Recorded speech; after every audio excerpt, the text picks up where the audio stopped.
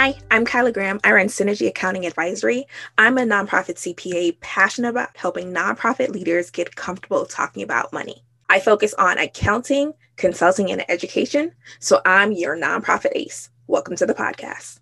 Any accounting, business, and tax advice contained in this here podcast is not intended as a thorough, in-depth analysis of specific issues, nor is it a substitute for formal information, nor is it sufficient to avoid tax-related penalties. If you have specific questions that you need advice for, be sure to schedule a strategy session and not solely rely on information in this podcast. All right, back to the episode. If your organization is wanting the link to the fraud risk assessment questions, check out the show notes. We will have a link for them there. All right, have a good day.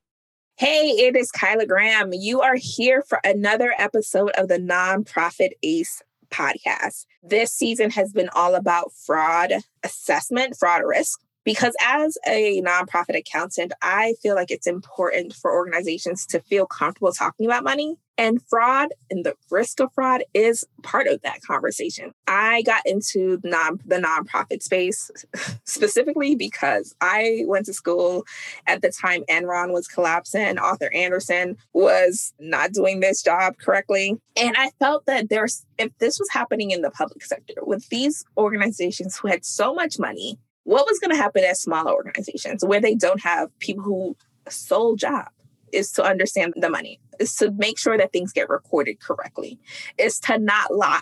What was going to happen at smaller organizations where there is not that sense of high pay, where there was not that sense of obligation, where there are not those, hey, we have auditors coming in. And really wanted to make sure that you all had some resources for your programs. So when you're thinking about fraud, it's important to think about it throughout the organization.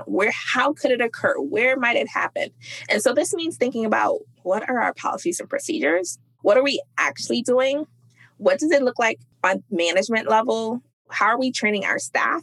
And then looking at your programs to really think about, okay, if we were to add a program, how could fraud occur within that program? Sometimes fraud is not widespread and pervasive. It could be specific to one area. And so as you think about your programs, here are some questions to ask yourself when you're starting a new program. If you're having a new location, who's going to manage that location? What training will they receive? If they're collecting cash, how are we going to collect it? How are we going to standardize operations so that it's happening the same way across all our sites? What regulatory bodies do we need to contact?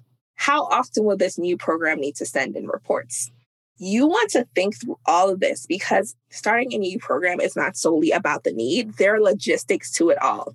And this is the other side of the logistics. It's the back office. What actually needs to happen? And how are we going to make sure that we have a good grip on things? Starting a program is nice. We also have to be realistic that sometimes programs need to end. Maybe you need to leave a location. Maybe the program just isn't necessary anymore. So think about what's going to happen to the old equipment. Where did those laptops go? Where did the filing cabinets go? We had checks over there. What happened to them? Think about those types of things when it comes to programs. Is this program going to get money? How are they going to get money?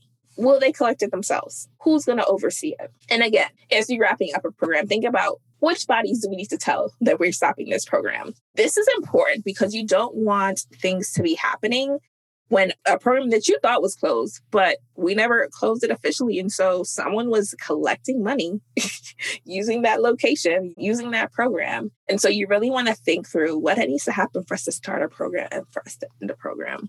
Throughout the organization, remember, as you consider your fraud risk assessment, it is not just about how do you protect the organization, but how do you protect your staff and their reputations. Fraud can occur anywhere. And so do not think you're above it. Think more about what are we doing to mitigate it. All right, then. If you have questions, please send me a message. You can find me on LinkedIn. That's where I'm most active. I'm Kyla Graham. You can also find my company, Synergy Advisory, on Instagram, Twitter, and Facebook. That is my preference. That is the order I would like you to find me. LinkedIn first, then you can check out Instagram, Twitter, and then, if you must, I'm on Facebook. All right, then. Bye. Thanks for listening to another episode of the Nonprofit Ace podcast.